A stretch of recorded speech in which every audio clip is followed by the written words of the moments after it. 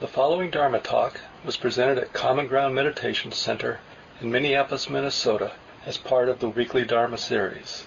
The speaker is Mark Nunberg, guiding teacher at Common Ground. Welcome, everyone. So, some of you who've been here know that I've been giving a series of talks based on the content of Ajahn Sumedho's book, The Mind and the Way, and we're on chapter, I think it's 3 now, which is the chapter, The Way of Loving Kindness. And last week I spoke about how this quality of heart, loving kindness, is in a different practice than mindfulness. It's really describing a particular aspect of mindfulness or awareness practice. And tonight I'll say a little bit about that again. And then I'll also introduce a more formal loving kindness practice that some of you already know, but just to introduce that or to review that as a particular technique that we can use.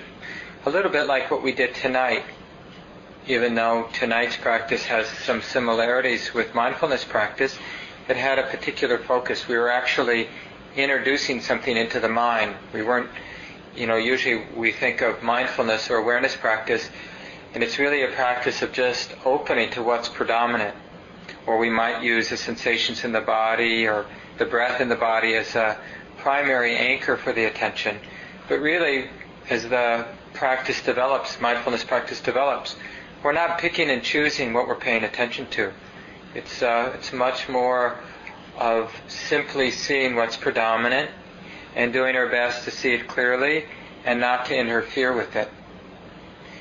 And then metta practice as a formal training for the mind, in a way you could think about it as we're narrowing down the awareness practice so that the only thing we're practicing being aware of is the experience of connection or the experience of loving kindness. So we're not pushing anything else away. Instead, we're narrowing our focus so that we're training the mind, in this period of time at least, just to notice any quality of connection or loving kindness in the heart, however feeble it might be, or maybe it's just in the seed form, it hasn't really manifested in a more obvious way, but just the potential even for loving kindness. We look at that, and then we actively encourage the development of any feeling we have of loving kindness. And I'll talk a little bit at the end of my talk tonight about some ways you can do that. Even more,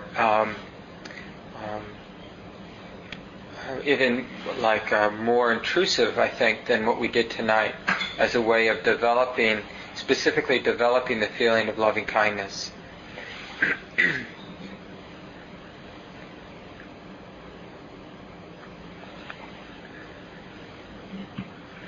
So usually the word metta is translated as loving kindness, but it's the root is much more similar to the word friendliness than loving kindness in the Pali.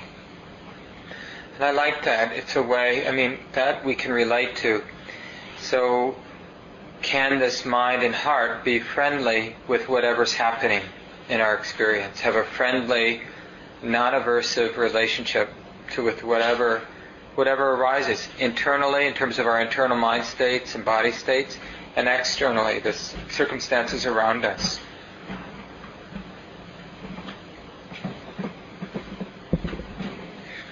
And usually in the formal practices, like we did tonight, we start with our own experience, because a lot of times we want to focus outside of ourselves, like we want to bring to mind our dog or our nephew or somebody, but in a way, it's not so easy to be intimate with another if we can't be intimate with our own experience, if we can't be loving or accepting of our own experience. In a way, how we relate to our own predicament as a body-mind is going to be how we relate to others. And if I try to relate to you with a lot of loving kindness, but I have a lot of aversion to my own pain, somehow that's going to leak over to my relationship with you, because it's almost like we want to like this person or have good feelings for this person as a way of avoiding our own pain, our own discomfort, our own aversion with our own situation. And then that quality of love or kindness that we have for something external, it's pretty fragile. And there's a quality of desperation about it. Like, I need this love for whatever it is that you have a love for, you know. And you see this sometimes we see it, of course, in ourselves, but we see it in others too, where somebody can go on and on about how beautiful a day it is, or how much they love their partner, or how much. But you can almost see that what's operating is they're avoiding some difficulty or pain in their life. And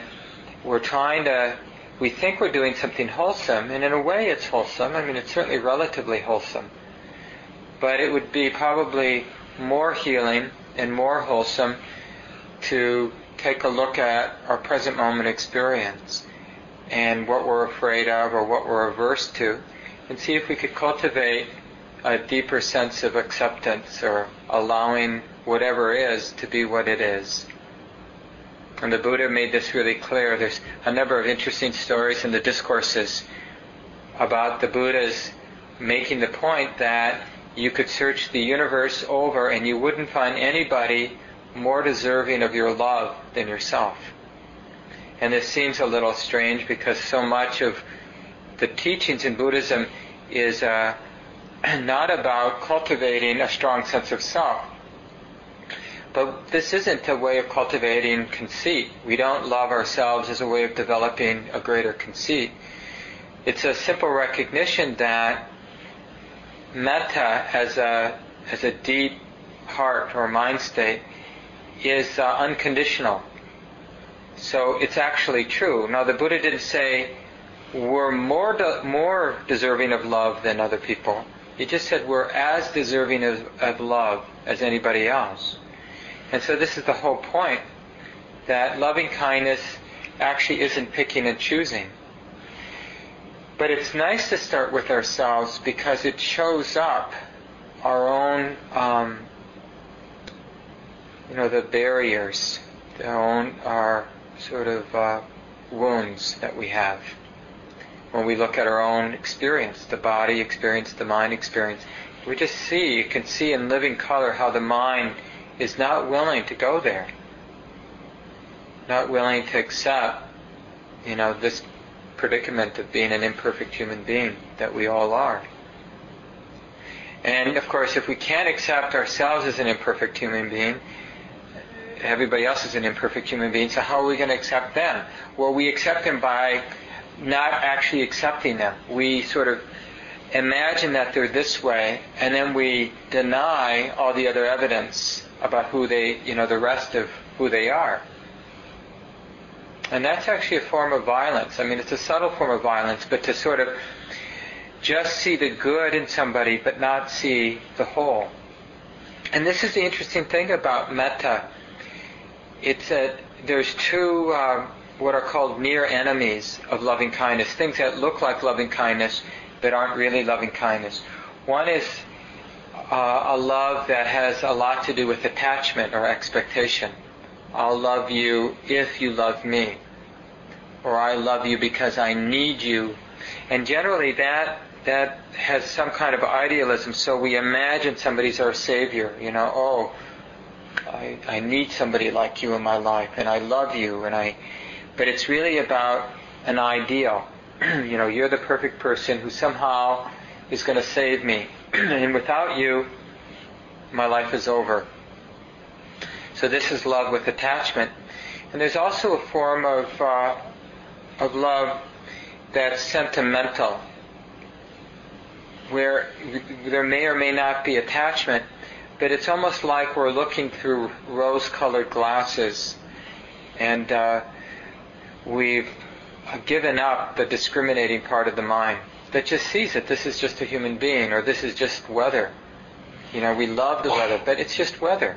Or we love the human being, but this human being is just a collection of habits, and some are beautiful and some are not so beautiful. And things can change. So this is where the metta is really strong and stable, when we can get beyond the particulars. Because it's relatively easy to see a beautiful flower and to have a feeling of warmth and tenderness and awe and respect for that beautiful flower, or for that cute puppy, or for a beautiful spring day, or for a particular friend who's just in the right mood and just manifesting all their good qualities. But the real evidence for this quality of metta is when it's immeasurable, like it isn't affected by things coming and going. The quality of allowingness and kindness and friendliness, it sort of is stable through the day, through the ups and downs, whether we're looking at our own predicament as a human being, or seeing others, or seeing the weather. It's April 11th and it's snowing out, and have to sort of welcome that with a friendliness and acceptance. Like, of course, this is okay. There's something beautiful about that weather can happen like this anytime, or almost any time in Minnesota. And just to let that in.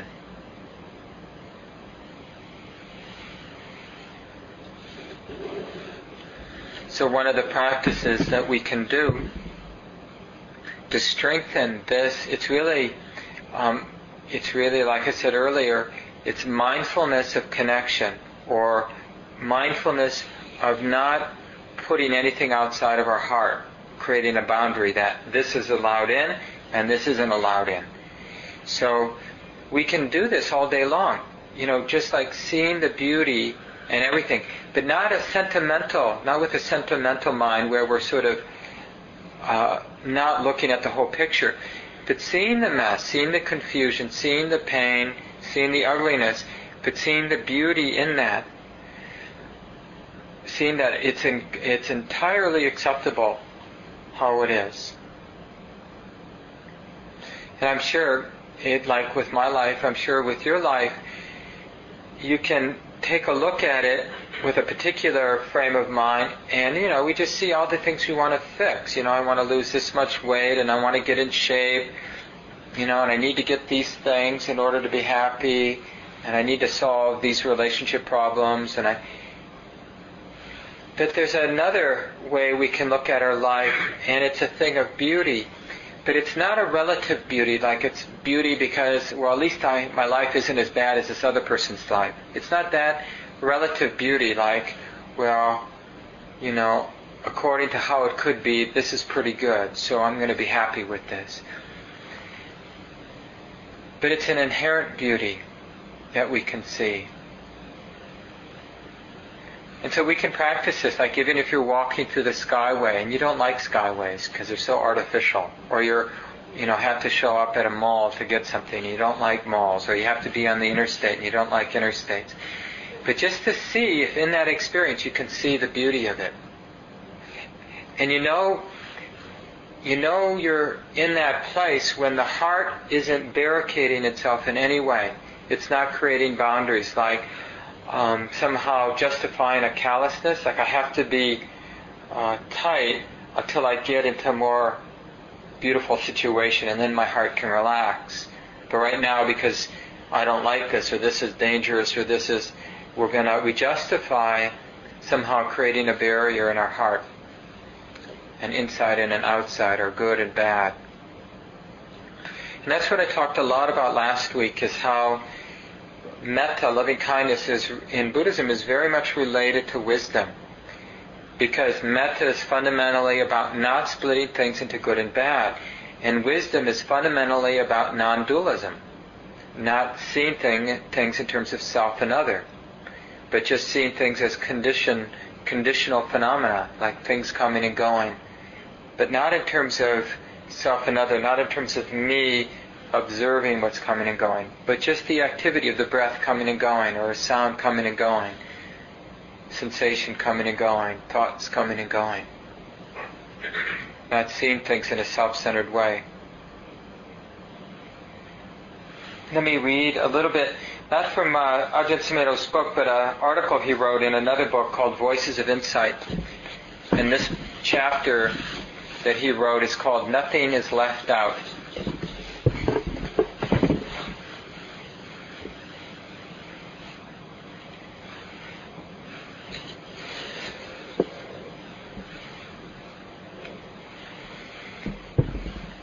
He says, initially we need to deliberately adopt this attitude of loving kindness. So this means, like, even though loving kindness should be the most natural thing in the world, our minds are, for most of us, in a very unnatural state. I mean, our habits are very unnatural. So to get back to the natural state, we actually have to systematically practice. We have to do something that, in a sense, isn't natural, but leads to a more natural state. And so he says, initially, we need to deliberately adopt this attitude of loving kindness. There's no need to make it sentimental just because of the word love. Instead, we can emphasize the word kindness. Kindness is our ability to accept people and situations for what they are, without hating them or getting caught up in what we don't like about them. This is not an attempt to dismiss the dark side while pretending that every person is nice and every situation is beautiful. It's not a goody-goody type of practice. It is a way of training ourselves to not get entangled in our judgments about ourselves or our neighbors or society or even mosquitoes, spiders, and flies. With metta, there is a sense of embracing everything with an attitude of patience, non-aversion, and kindness, without signaling out one experience as deserving of more or less love. This love is unconditional. And then a little later he says, in practicing metta, however, we deliberately avoid clinging to faults and weaknesses. We are not blind to them, and we are not promoting them. Rather, we maintain an attitude of kindness and patience towards defects in ourselves and others. In this way, we develop a sense of well-being, recognizing that everything belongs in the totality. And there is nothing we can think of or imagine, nothing that has ever happened to us that doesn't belong. So this gives us a little direction about this reflection we can do all day long. You know, because as we're going through the day, it's just so easy to think that this shouldn't be this way. But the fact, it is this way, right? It's already happened. It's already this way. So we could it's not even a major change in the mind. It's just a matter of attending to the fact that it's already this way. So, of course it belongs, because it's already this way. Anything that is, of course, entirely appropriate to accept it, because it already is this way. What sense does it make to resist something that's already true? Like when we stub our toe, and then we jump around trying to resist the pain that already is. As if somehow jumping around and resisting the pain does anything to the pain. It doesn't. All it does is it adds a certain frenetic energy, which maybe distracts ourselves a little bit from the pain. But the body is still experiencing the pain. It's just not aware of it. But it doesn't mean that the pain isn't having its effect. It just means that there's something else going on, which is also disturbing. This jumping around, this fear of the pain. And I want to read just one more short paragraph here. He says, metta can be very inspiring, positive practice that uplifts the mind. If we constantly dwell on what's wrong with ourselves and the world, our mind becomes weighed down. This negative state can lead to depression. The more we obsess our minds with negativity, the more we get weighed down, and pretty soon we're stuck in a realm of ongoing, seemingly unmitigated negativity.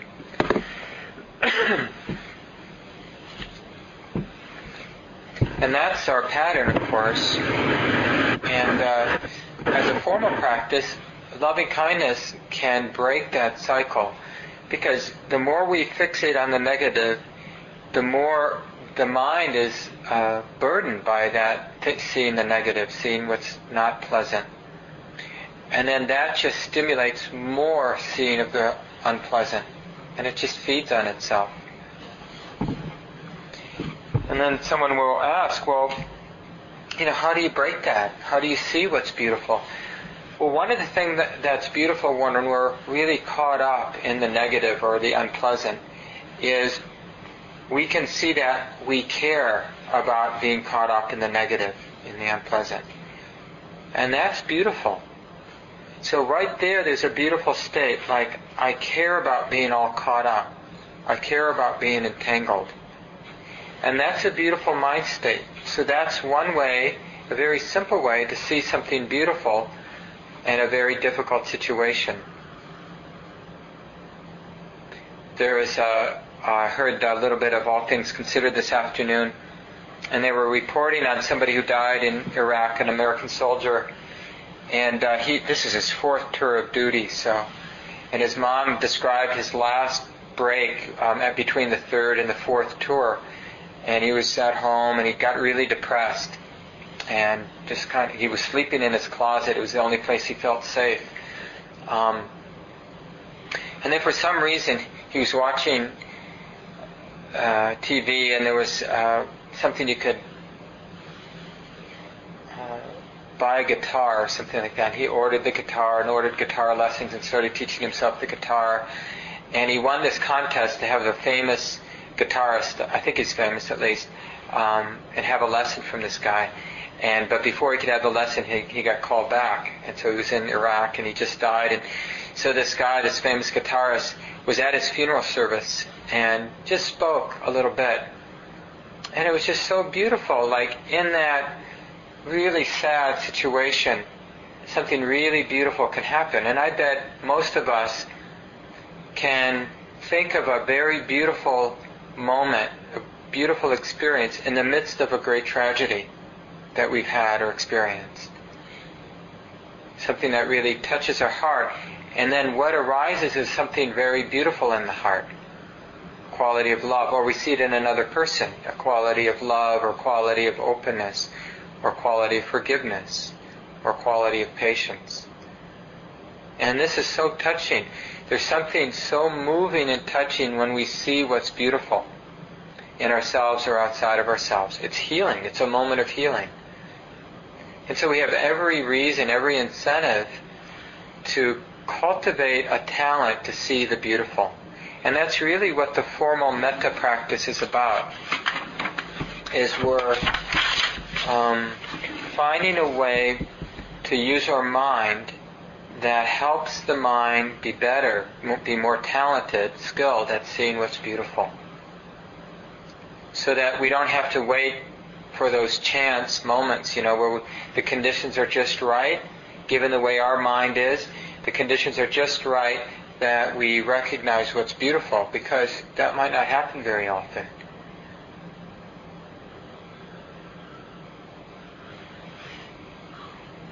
This is a passage from Sharon Salzberg's book. If you want more information about loving kindness practice, this is a good manual. It's called Loving Kindness, The Revolutionary Art of Happiness. It's in softback now, and it's by Sharon Salzberg. And the whole book is about loving kindness and specific loving kindness practices. So I recommend it. It's really well written. She says, metta is the ability to embrace all parts of ourselves, as well as all parts of the world. Practicing metta illuminates our inner integrity because it relieves us of the need to deny different aspects of ourselves.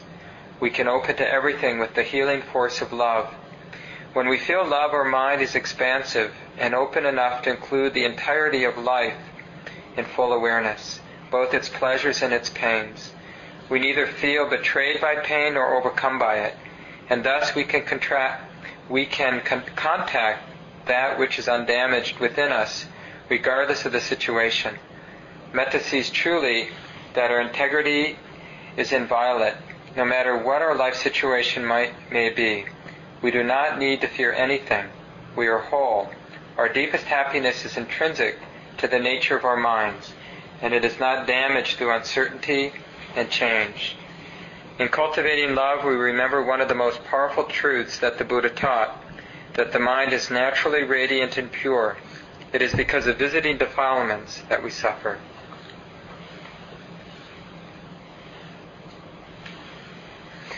So we can reflect, what is it actually that gets in the way of loving kindness. We can take what Sharon just said, and just, even if we don't know this directly in our experience, just to open our mind to the fact, to the possibility rather, that the basic nature of the mind, when it's unconfused, not confused, is this quality of wisdom and loving kindness, wisdom and compassion. And so then it begs the question, well, what gets in the way of that natural inherent quality of the heart? Just think about how much of the day it doesn't seem like it's that way. That doesn't seem to be our inherent heart. So what gets in the way of that?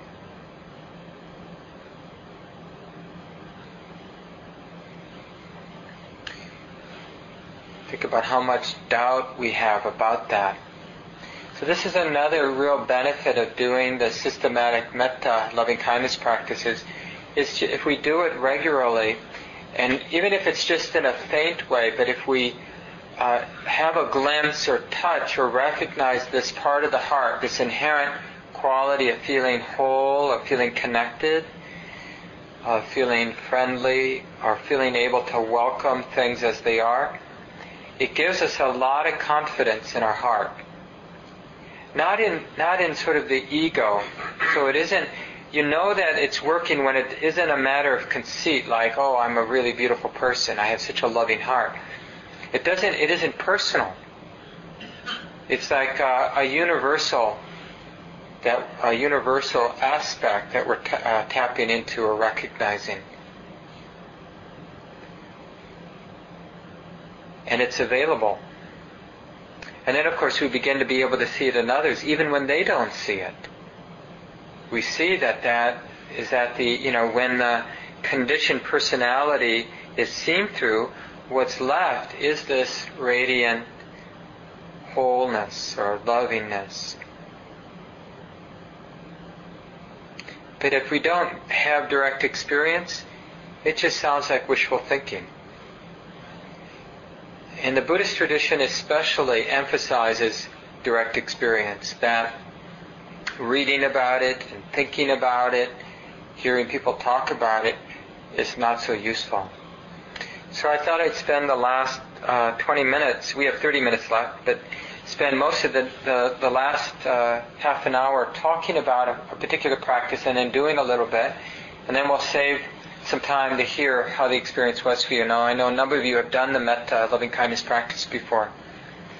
So let me just outline a particular way to develop seeing the beautiful.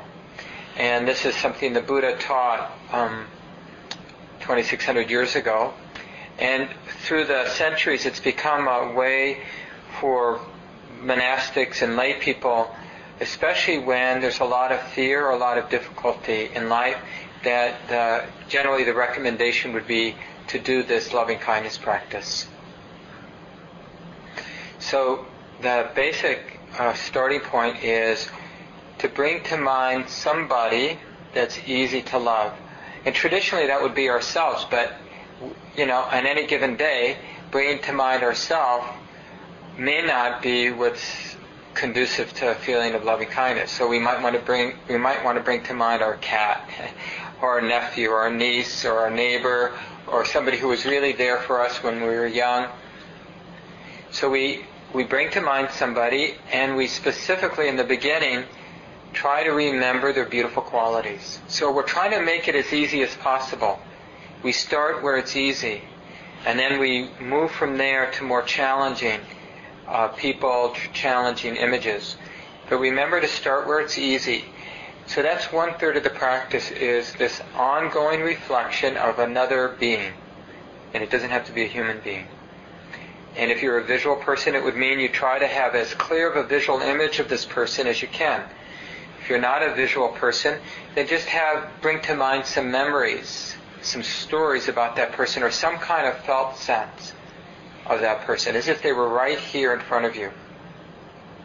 And that's a lot of work. So we're really making the mind work. It's got to maintain this reflection. And now there's sometimes when you can start to let the reflection go, and I'll talk about that in a moment. So that's one thing we do.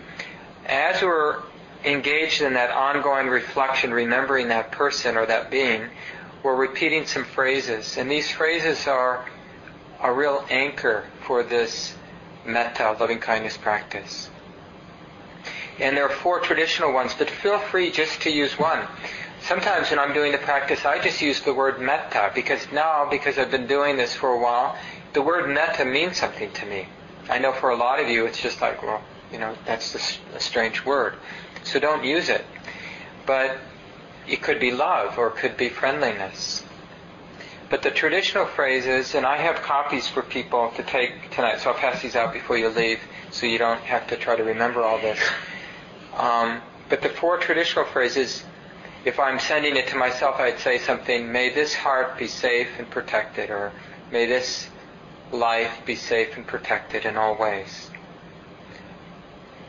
May this heart be happy and peaceful. May this body be healthy and strong. May I live with ease. So generally it's a wish about safety, mental happiness, physical happiness, and moving through life with ease, handling the ups and downs with life with ease. These are the 4 reflections, and then the phrase or phrases somehow tap into these 4 basic wishes: for safety, for mental peace, for physical ease and health, and for moving through life with ease, handling what comes up in our life with ease.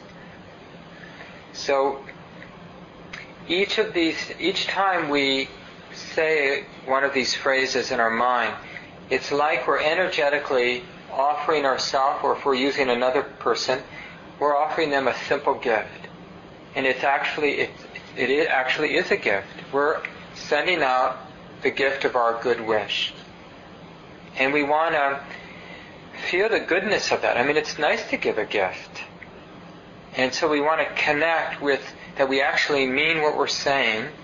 And not only do we mean what we're saying, we're recognizing that it's good.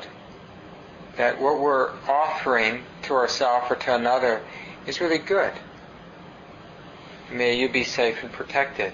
Or may I be safe and protected. And then we just take a couple seconds, it doesn't need to be long, and just notice the effect of having done that good thing, of having this good wish and sending it out to another being. And then we do the next phrase, or repeat that first phrase, and then another phrase. So this is the other thing that we're making the mind doing. So there's a lot of work in this practice, and you might notice that your mind rejects it because you're asking your mind to do a lot. You have to remember a being, and especially remembering the beautiful qualities of this person or being. And then we repeat phrases. And then there's a third thing we do, which is just generally feeling the heart center. Now, some of you may or may not recognize what I'm about to say, but as the practice deepens, we just start to be sensitive to the body, the subtle sensations in the body. Sometimes, some of you I know have studied the chakras, the different energy centers in the body.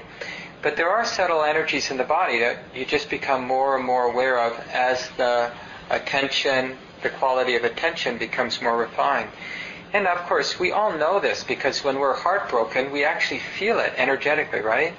Or when there's something really beautiful. I remember getting a hug once, over 20 years ago, but I can still feel the effect. And this is just somebody I was working with, and I was leaving that job, and she gave me a hug, and it was just, I really felt it. I felt touched by her warmth.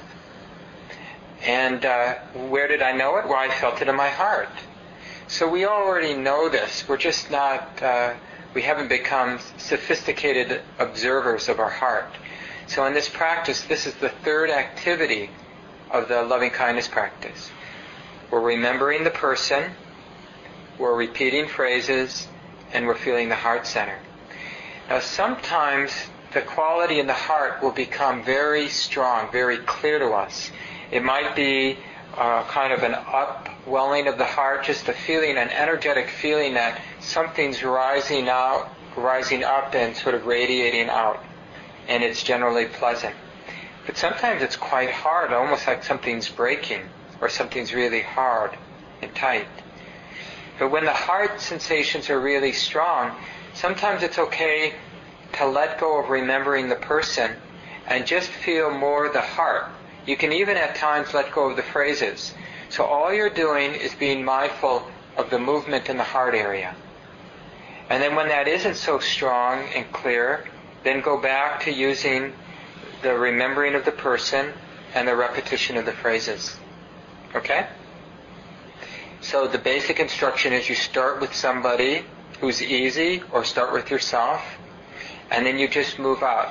So the different categories in the traditional instruction is you begin with your benefactor or yourself. A benefactor would be like a mentor you've had, or a great teacher you've had, or a relative who's really been a part of shaping who you are in your life.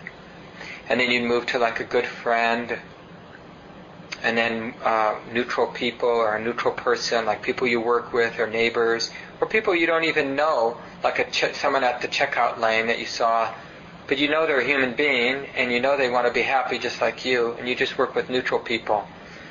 And then eventually, when it feels strong, you can work with challenging people in your life, people who you normally have a lot of aversion or fear around. So why don't we stretch out our legs, and then we'll practice for about 10 minutes, and then we'll see if people have any questions about the practice. So feel free to stretch out your legs if you'd like, so you'll be comfortable.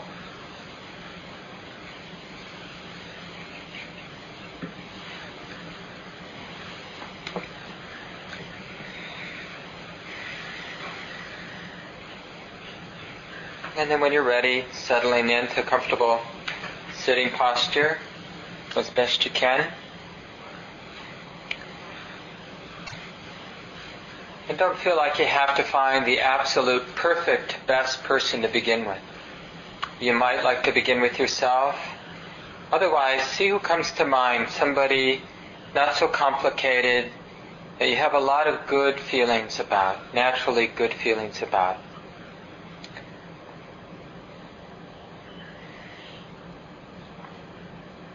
And just remembering this person or this being's beautiful qualities.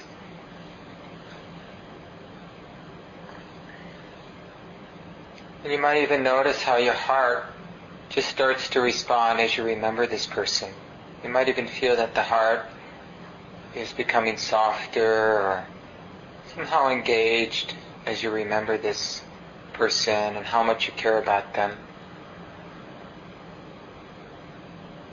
And I'll go ahead and repeat the traditional phrases a few times, but feel free just to come up with your own phrase, or if you've been doing the practice for a while, just to go ahead on your own.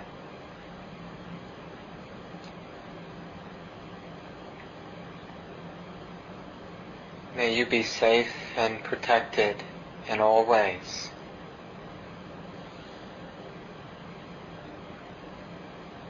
May your heart be happy and peaceful.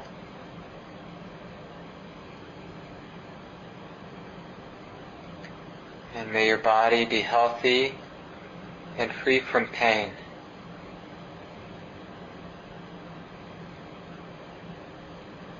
May you take care of your life with ease and joy.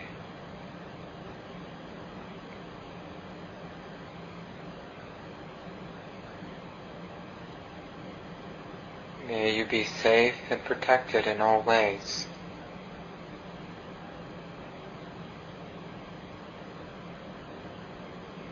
May your heart be happy and peaceful.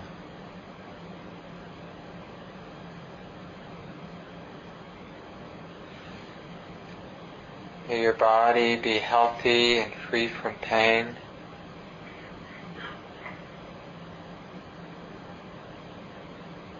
And may you take care of your life with ease and joy.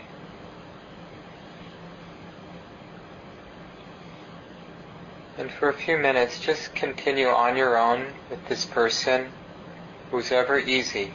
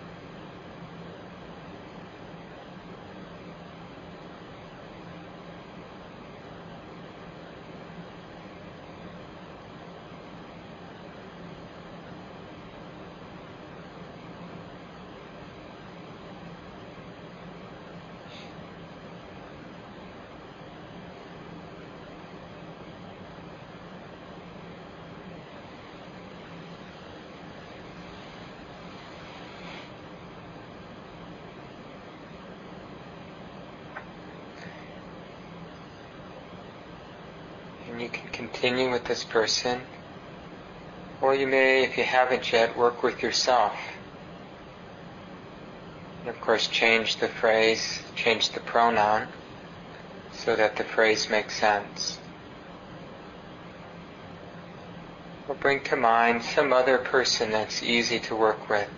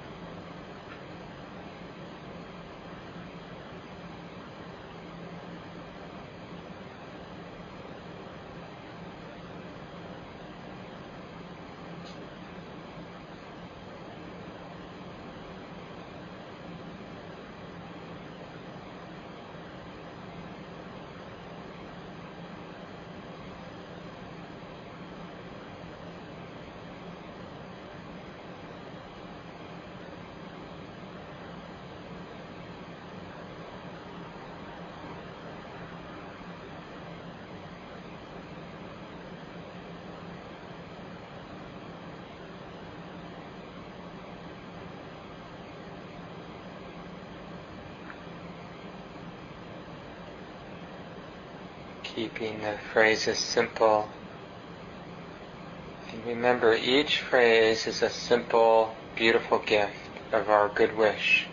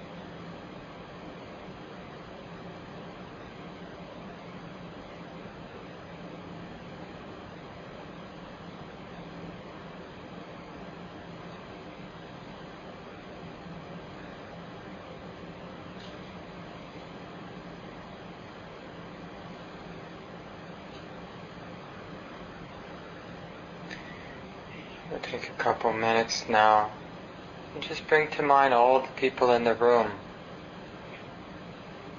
having a clear sense that everybody here wants to be happy just like we want to be happy. Some of the people we know, a lot of the people we might not know. Just energetically opening our hearts to all the people here in this room. May everybody here be safe in all ways. May all of our hearts and minds be happy and peaceful. And may we live free from pain with good health. May we take care of our lives with ease and joy. And widening now the circle, bringing to mind all of our friends, family members, and all beings without exception, including the animals, the birds and bugs, fish, all the unseen beings throughout the universe. May all beings without exception be protected from harm. May all beings be happy and peaceful, with good health, living with ease and joy.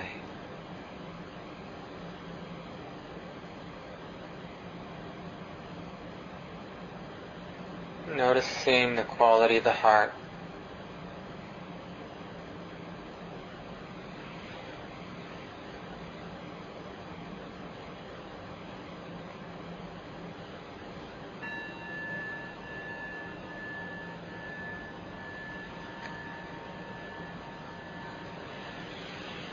So stretching out if you need to.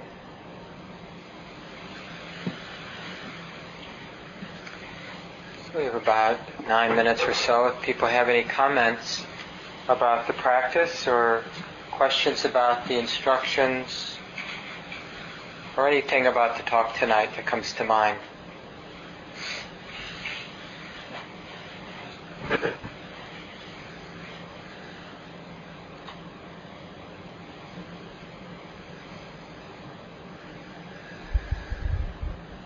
How was it for people?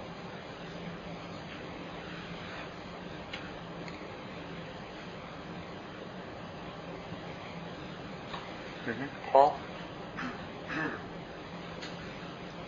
I have difficulty conjuring up this heart message of all beings being safe and protected at all times, because I know that we aren't. And I'm wondering that sets up some harsh rattling. Yeah. So remember, we're not trying to be sentimental at all or idealistic at all. It isn't about somehow expecting things to be a utopia. But what is true, I think, it's true for me, I actually can wish and really mean it that people be safe and protected. But I don't necessarily think it's going to happen. But the wish can actually be there, you know. And the wish is what's beautiful. So what we're doing is generating a good wish. But it's not, we don't have to be deluded thinking that, because we wish it, it's going to happen. But still we can wish it. It's just like when you're with someone who's in a lot of pain.